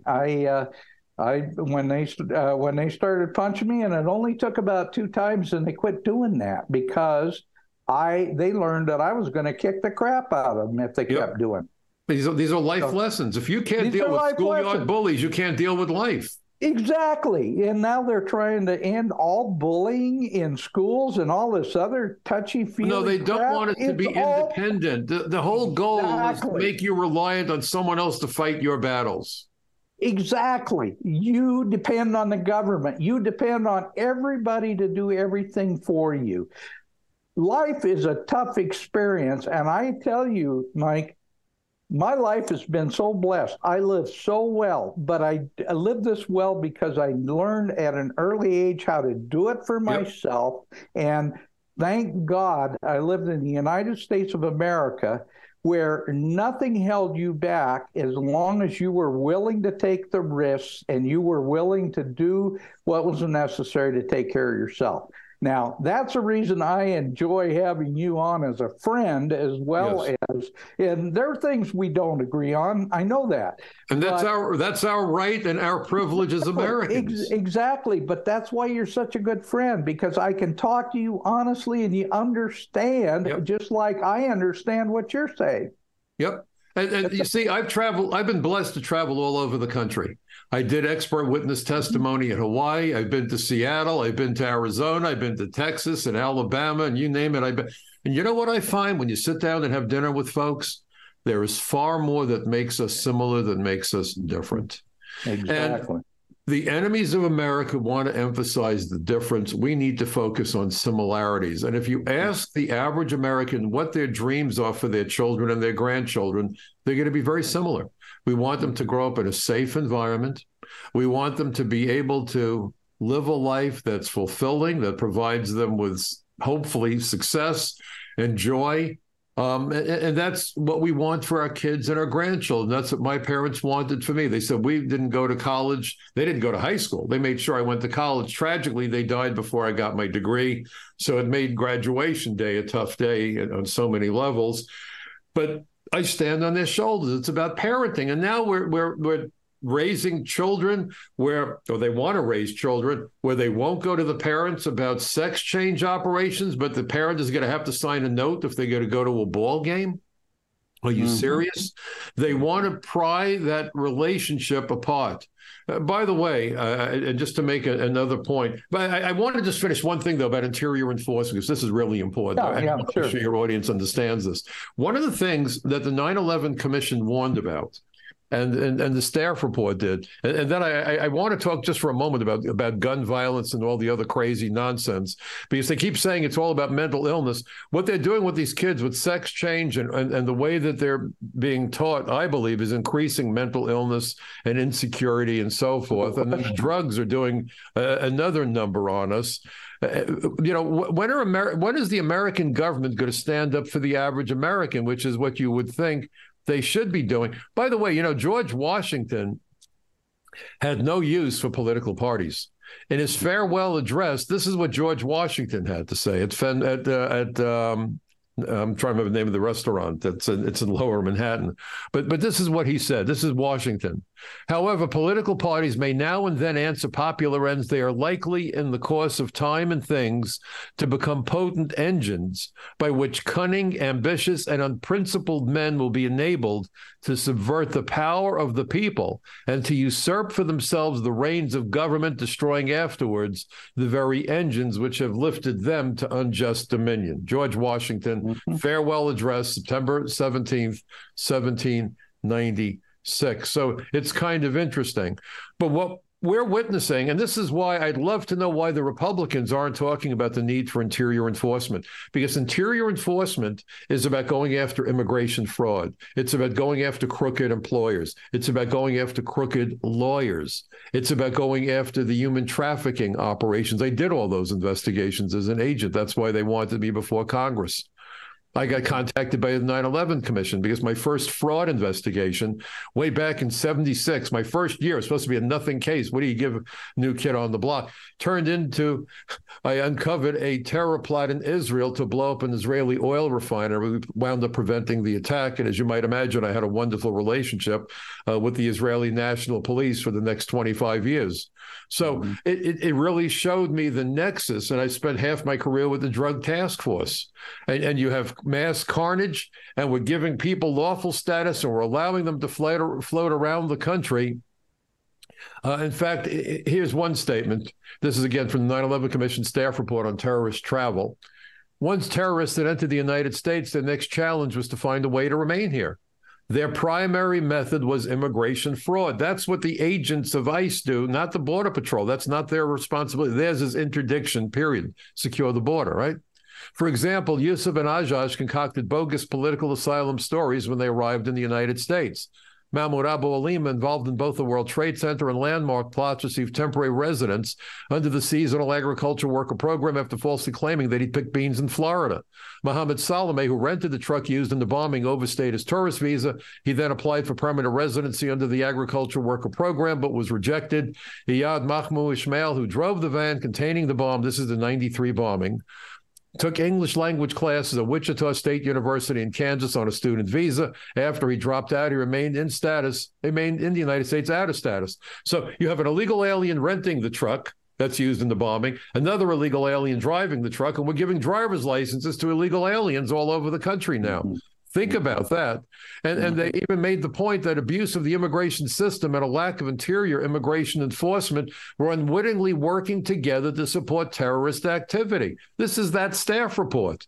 And what are we doing about interior enforcement? Nothing. We have sanctuary cities, sanctuary states, driver's licenses for people who can't prove who they are, but we put up barriers against car bombs and truck bombs, right? And finally, they said, let's, if I can find it. Darn it, I had it. Once in a while, my computer can give me a fit. I'm sorry about that. Well, we all have. But the bottom line that they had made was that the terrorists, in getting immigration benefits, were able to hide in plain sight and put together a terrorist attack. And so you look at what they have now done. Oh, here it is. This is the paragraph I wanted to read to your audience. This is on page 98 of that report. Terrorists in the 1990s, as well as the September 11th hijackers, needed to find a way to stay in or embed themselves in the United States if their operational plans were to come to fruition. It was already discussed this could be accomplished legally by marrying an American citizen, achieving temporary worker status, that's DACA, by the way, or applying for asylum after entering. Now, understand something. They're giving millions of people the opportunity to file for political asylum. they will not qualify. I jokingly have said that to call these people asylum applicants, which gives them this, aura of legitimacy, it's all baloney, is like saying that a homeless person who buys a lottery ticket is an aspiring millionaire, okay? They will not. How's that work? Oh, I love it. So, but this gives them this legitimacy, and people hear the word asylum, and again, we're very sympathetic, compassionate people. But in reality, they've overwhelmed that system that's been used by terrorists repeatedly. Do you know that the wait now for a hearing for an alien applying for asylum is 10 years? 10 years. They are untouchable for 10 years. Now, as I say this to you, I want to finish that paragraph. So they say this. In many cases, the act of filing for an immigration benefit sufficed to permit the alien to remain in the country until the petition was adjudicated. In New York, that's 10 years, folks. Terrorists were free to conduct surveillance, coordinate operations, obtain and receive funding, go to school and learn English, make contacts in the United States, acquire necessary materials, and execute an attack. And now we're being told by our military that within 6 months, ISIS will be in the position to carry out international terror attacks. So if you connect the dots, and you also recognize that we have had translators working for the military in Afghanistan who were found to be involved with ISIS. Connected to ISIS. So they are the ones helping interview people looking to enter the United States. There was a report issued about 3 months ago. The FBI was granted something on the order of $15 million in emergency funding to look for the Afghanis, and there's thousands of them, that were inappropriately admitted into the United States when Afghanistan unraveled literally overnight. So we now have thousands of potential terrorists all over the country. The FBI is running around in circles, scrambling to figure out where they are and what they might be up to. And every day we flood America with tens of thousands of more people. And again, it just took 19 terrorists to carry out 9/11. And I'd love to know why nobody in the media or no one on the Republican side doesn't hold a news conference and make the points that I'm making. This isn't Mike Cutler being paranoid or anti-immigrant. The most likely victims of transnational criminals are the members of the ethnic immigrant community. Look at the shooting, by the way, in Texas just a couple days ago.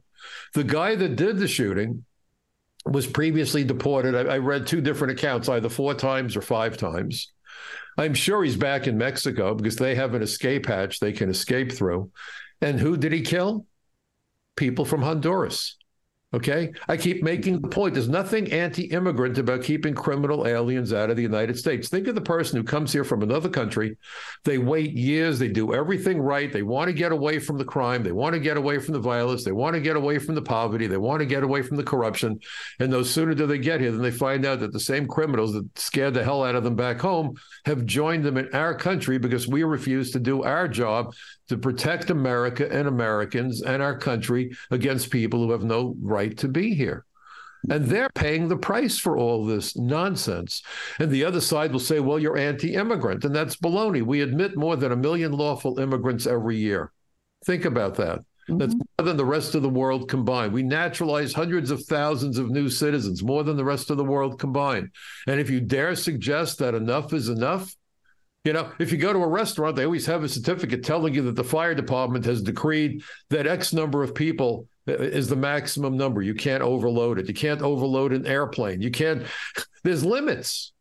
And yet, if you dare suggest that we keep out people because we're overwhelmed. In fact, I used to say that what Biden was doing could be called the Terrorist Assistance and Facilitation Act. I've given it another new name. It has a second name, comprehensive reform, the Overwhelm America Act.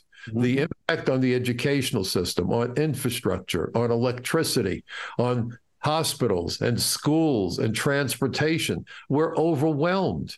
And this is not sustainable. And I'd love to know why no one ever asks anybody at the White House, how is this in the best interests of the average American citizen? Isn't that a fair question, Dan?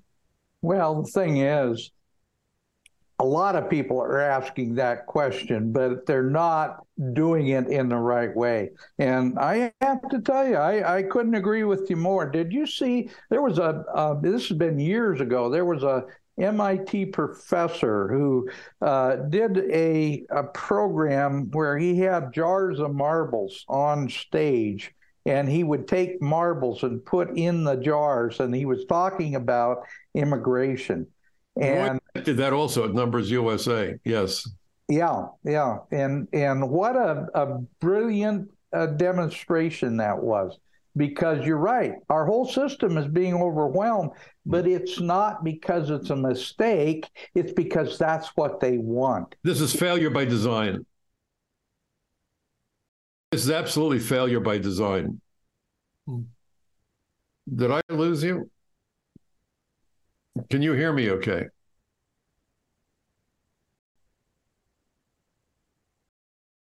Ben, can you hear me?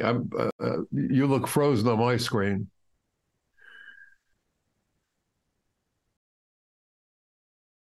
Oh boy. Okay. Yeah, Michael, this is something. Looks like we did lose Dan there for a second. He may have to re-enter Zoom. Okay. All right, I'll stand by. By the way, great. Been listening. Love it. Thank you. Love your stuff. Well, you know, as I said, we're entitled to agree and disagree, and that's what Americans should be about, having discourse and conversation. It's tragic that today we've become warring camps, and you watch one news program or the other, and, you know, the truth is supposed to be the truth, right? The facts are the facts. Absolutely. And well, it's the age old, you know, we've said it 1,000 times. If we've said it once, divide and conquer. Yeah, that's exactly what's happening here. It looks like we have Dan back. So yeah, I have to apologize, guys. My internet service here really sucks. I'm going to be going back to Montana in a week and a half. We'll get back to having decent internet service. It's ridiculous. I live in a ranch out on the opposite side of the world, practically, from so-called civilization, and my internet service out there is 10 times better than it is in Tucson. That's sad. But anyway, it's good to join you.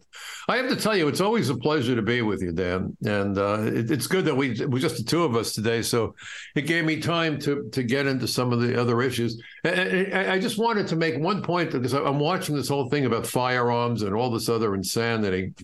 Mm-hmm. Most of the politicians that want to give illegal aliens driver's licenses also want to take away firearms from American citizens. Absolutely. And cars are weapons. And in fact, I did a little bit of research, and this is an interesting number for you. If I remember it correctly, I don't have the material in front of me. A couple of years ago, according to Johns Hopkins, and I consider them pretty authoritative, something on the order of 45,000 people died because of car accidents. During that same period, about 47,000 died because of firearm-related incidents. Those were their stats. So pretty equal. Now, what I find remarkable is nobody ever calls for car control, but they do call for gun control. Well, they're doing that now, though, Mike. They're doing it by their so-called green policies, because nobody will be able to drive anything. Understand, right? But understand my point. And when there's a terrible crash, right? Some guy plows into a school bus and 3 kids are killed and the teacher loses a limb. The first thing that the report will address is whether or not the guy was drunk or driving under the influence. We almost never hear about someone being under the influence when they use a firearm. Although this Texas shooting, they did say the guy was drunk. But generally, that's never even discussed. All they'll say, well, this could be a case of mental illness, blah, blah, blah. But the problem is, it could be that the guy that did that is hooked on drugs, working up a DEA for half my career, DEA and the FBI. I was with the drug task force. You would find people who were habitual drug users, and after a while, it does permanent damage to their brain. Okay. And what are we doing in America today? Nothing to stop the flood of fentanyl, nothing to discourage its use. There's wonderful commercials on television warning people about using cigarettes, right? or vaping or whatever. Not a commercial that I've seen warning about narcotics or fentanyl. In fact, in New York, they will give advice in posters how to use illegal and dangerous, deadly drugs safely. Really? You tell me what the benefit is. We're destroying the minds of our children. We're destroying our country from within so that America's enemies will have a cakewalk at some point, God forbid, in the future. We should be discouraging this lunacy. And if you look at the level of violence, it starts in the family. It starts with families and parents giving children a set of values and explaining to them the way things should be. And you have kids that go out, commit acts of violence, no punishment, no consequences.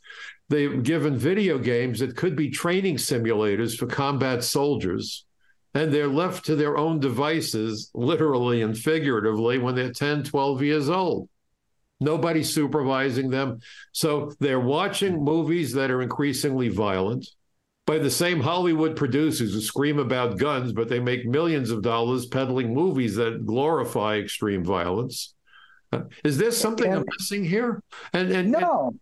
And we know that cars have always had a nexus to crime, car bombs, truck bombs, getaway cars. NASCAR started when you had the moonshiners trying to outrun the revenue agents, right? So anything can be used for good or ill depending on the person and how they're using it. But we hear about gun control, nothing about cars, nothing about how firearms protect countries from tyranny. My mother-in-law from my first wife was in a concentration camp. I said, why in the world didn't our people do a better job of repelling the Nazis? And she was very big on guns. She hated guns. She said, well, they had guns and we didn't. I said, yes. And if you could make guns disappear, you would. I said, don't you understand that guns are a way of protecting against tyranny? Anybody who seeks high political office is suspect to me. Normal people don't want to run a country. They're happy to run a small business. They're happy to be a school teacher or a construction worker or an agent or a doctor. But it's a special mindset that puts people on a path to give them the power that they wield as the leader of a country. I mean, look at the damage Putin did, killing civilians like it was going out of style. It's sociopathic to see this taking place. So understand that power in the hands of the wrong people is dangerous. And the only thing that the people have on their side is if they are able to have firearms. So that it's a way of holding tyrants in check, right? Exactly. What the Nazis did was to disarm their population. Now, I'm not saying you need anti-aircraft guns on your roof, and we could talk about what's reasonable and not reasonable, and that's fine. There should be conversations, and we should have politicians who understand the issue. I think it was the idiot Barbara Boxer who said that the good thing about the extended magazines is that once they're used up, they'll be off the street. You use up a magazine? Seriously? I guess when her car runs out of gas, she gets rid of the car and buys She probably did. She's not Michael, I'm a proponent. If you want an A1 Abrams and you can do the maintenance on it and buy the ammo, go for it. All right. Well, we could have that conversation, but I think you understand what I'm saying, though. Oh, absolutely. As a matter of fact, Mike, what you're saying is completely right, because I'm a big Second Amendment promoter too, and it's not about hunting.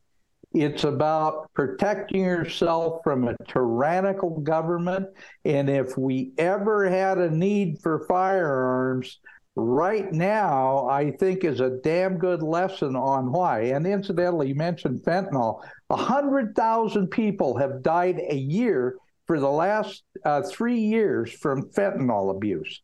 Now, you tell me, they don't put that out as a big deal. They don't say much about that, but every time there's a school shooting somewhere, they go nuts about it. So wait a moment. You're absolutely right. How many shooters we're operating under the influence of a drug, number one. Number two, how many people were killed by drug addicts who committed a violent crime to get their hands on money to buy the drugs? How many people How many people have been killed because somebody operating a motor vehicle under the influence killed people? We talk about drug violence. Look at the cartels. And by the way, it was in New York where El Chapo Guzman was prosecuted because he turned New York City into his hub for drug trafficking. I wrote about that for Front Page. I do a lot of writing. I hope everyone will check out Front Page magazine or my website, michaelcutler.net. Well, my radio show, the Michael Cutler Hour, Friday nights on Blog Talk Radio, 7 p.m. East Coast time. But I keep trying to make the point that we need to have a rational conversation as adults, and the idea of keeping people from asking questions. My dad said to me that the only dumb question was the question I didn't ask. And I'm Jewish, and Jews answer a question with another question. So maybe I'm genetically predisposed to appreciate the value of a good question. But when people tell you, don't question me, run for your life because something very evil is happening. That's right. Absolutely. And incidentally, I've had a lady on my program who has testified before Congress, too, about the fact that psychotropic drugs are involved in virtually all of the school shootings up until a year or two ago. Almost every one of them, the people that were involved in that were on psychotropic drugs. Well, that goes back to the point that I was making. I mean, it's not rational to take a gun and start mowing people down.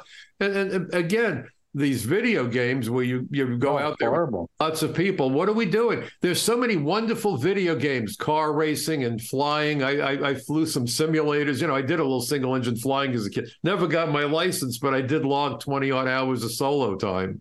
And I had a couple of astronauts actually say to me, you've earned the right to call yourself an aviator. Once you take off by yourself and you land, it's just like a guy does one space flight. He's always known as an astronaut. And what struck me was how humble they were. It's kind of funny to talk about astronauts being down to earth, but everyone that I've ever met was. And in fact, there's a gentleman by the name of Tom Garcia who started my radio show for me. And Tom is an American Airlines pilot, but in his prior life, he was actually a Top Gun instructor for the U.S. Navy. And Tom said the same thing to me. He said, once you do a solo flight, you earn the right for the rest of your life to call yourself an aviator. And he said it puts you as part of a very small group of people who've had that opportunity to fly solo. And again, I'm not trying to make a big deal out of what I did, but I remember one morning by myself going up to 10,000 feet. I felt like an astronaut. It was right after it had snowed, and Long Island was spread out beneath me, covered with this beautiful white snow, blue skies. It was an amazing experience. And the reason I tell you this is you look at all the egos that are out there, but generally when you meet men and women of the armed forces, you meet our astronauts and those folks, boy, oh boy, they don't come any better than that. I have such tremendous respect for America's first responders, America's military, our fellow Americans who go in harm's way on behalf of all of us. And you saw these idiot politicians calling out law enforcement. Final thought about that. There are some bad actors in every profession. I don't care if they're doctors or teachers or whatever, right? Round pegs and square holes. But a couple of bad shootings and suddenly it's defund police and let's have mayhem. Do you know how many people, according to Johns Hopkins in 2018, died because of medical malpractice? Oh, I don't even want to hear. I know. Go ahead. You know what? No. Well, and they were optimistic because another university had a much bigger number, but Johns Hopkins came up with 250,000. Mm-hmm. Now, I want to know, has anybody called for defunding hospitals? Mm-hmm. We've got to be rational about stuff, folks. That's the bottom line. Look at stuff rationally. And the solution to law enforcement, better screening, better training, better pay perhaps to attract people that are more qualified. And here's something that I've said, and a lot of my friends who are in the profession said, gee, I never heard of that, but it makes sense. Give law enforcement officers an early out if they are burned out because of post-traumatic stress.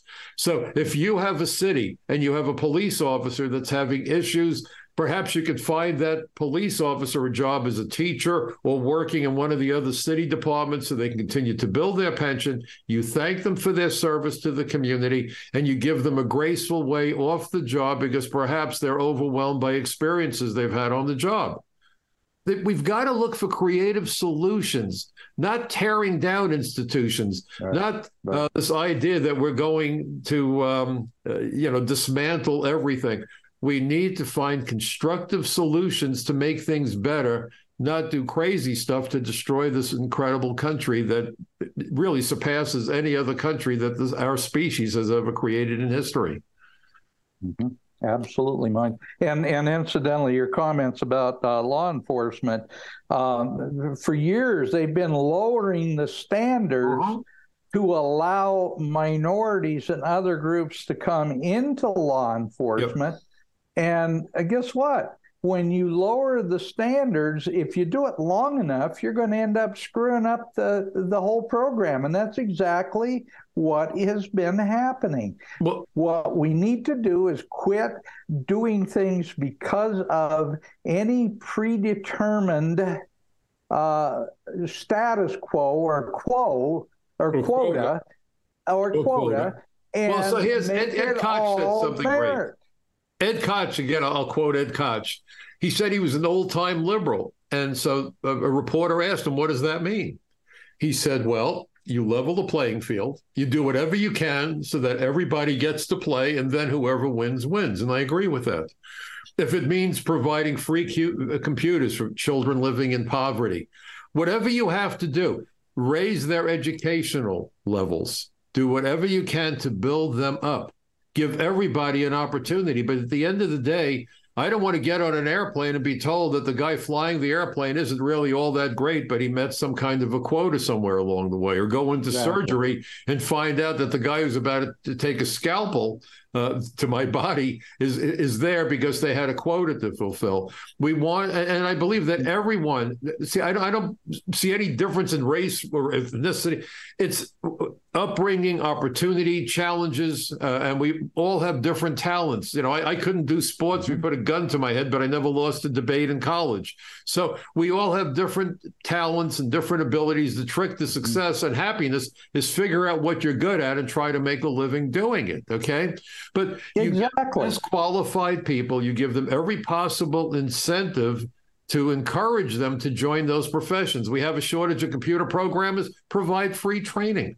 Right? We do it with the military. You want to be a pilot, they'll spend $1 million turning you into the best pilot we've ever seen. And then after you do your hitch, you can go work for the airlines like my friend Tom Garcia. Okay? So the idea is encourage Americans, not foreign workers, Americans, to get the education, acquire the skills, and then excel and become successful in their own country. Isn't that what a country of the people, by the people, and for the people should be doing, Dan? Or am I absolutely? Well, Mike, and the thing is, you're right. Give them the opportunity, provide the opportunity, but don't try to equal or level the playing field. No, we don't all have the same skill sets. I mean, competition is a good thing. Yes. People need to understand that if you don't do it yourself because you've got motivation, then you don't deserve it. That's simple. Yep, and again, not everyone can be a pitcher or a runner or a neurosurgeon. I have friends who were surgeons. They say, Mike, I could never be an agent. They say, well, that's good. I could never be a surgeon. You know, we're all different, and we should be celebrating those differences and accepting our limitations and seeing where we could best fit into society. Because, you know, I like to say that everybody has an instrument to play. America's a big orchestra, and there's lots of instruments that should be played by Americans. Mm-hmm. Amen. Well, I have to tell you, as I said earlier, that's one of the reasons that I enjoy your friendship so much, is the fact that we are from completely different backgrounds to a point, but at the same time, we share the common understanding that what is best for America is what's best for Americans. And we understand that freedom and opportunity are things that are inherently built into the American system that if that ends, we are screwed and we will no longer exist as a constitutional republic. And what a shame that will be for the world if that ever happens.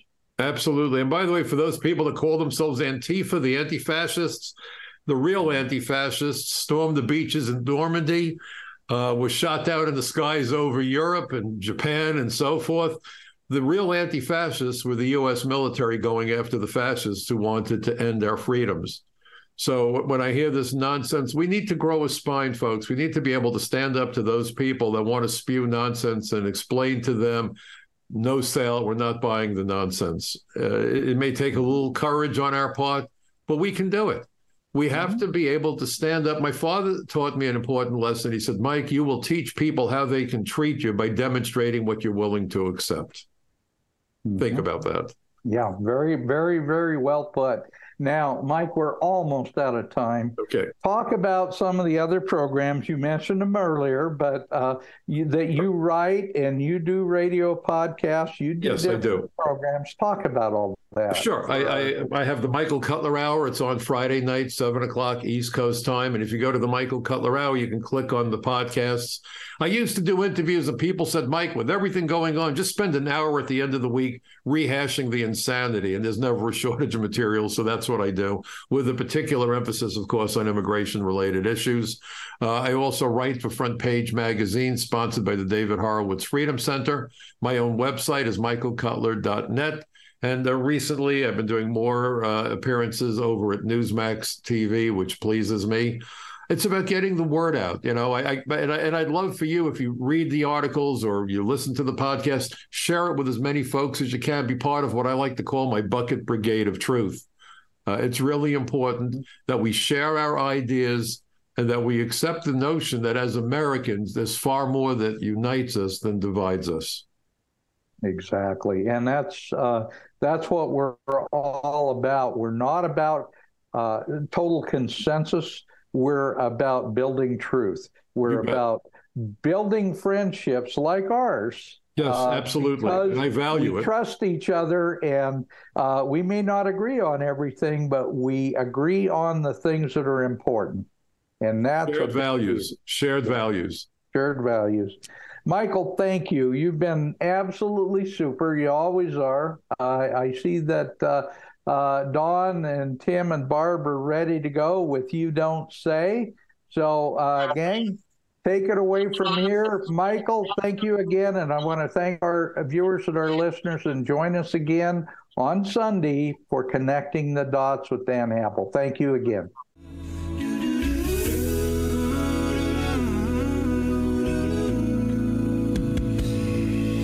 From the lakes of Minnesota to the hills of Tennessee, across the plains of Texas, oh, from sea to shining sea, from Detroit down to Houston and New York to LA, where there's pride in every American heart, and it's time we stand and say,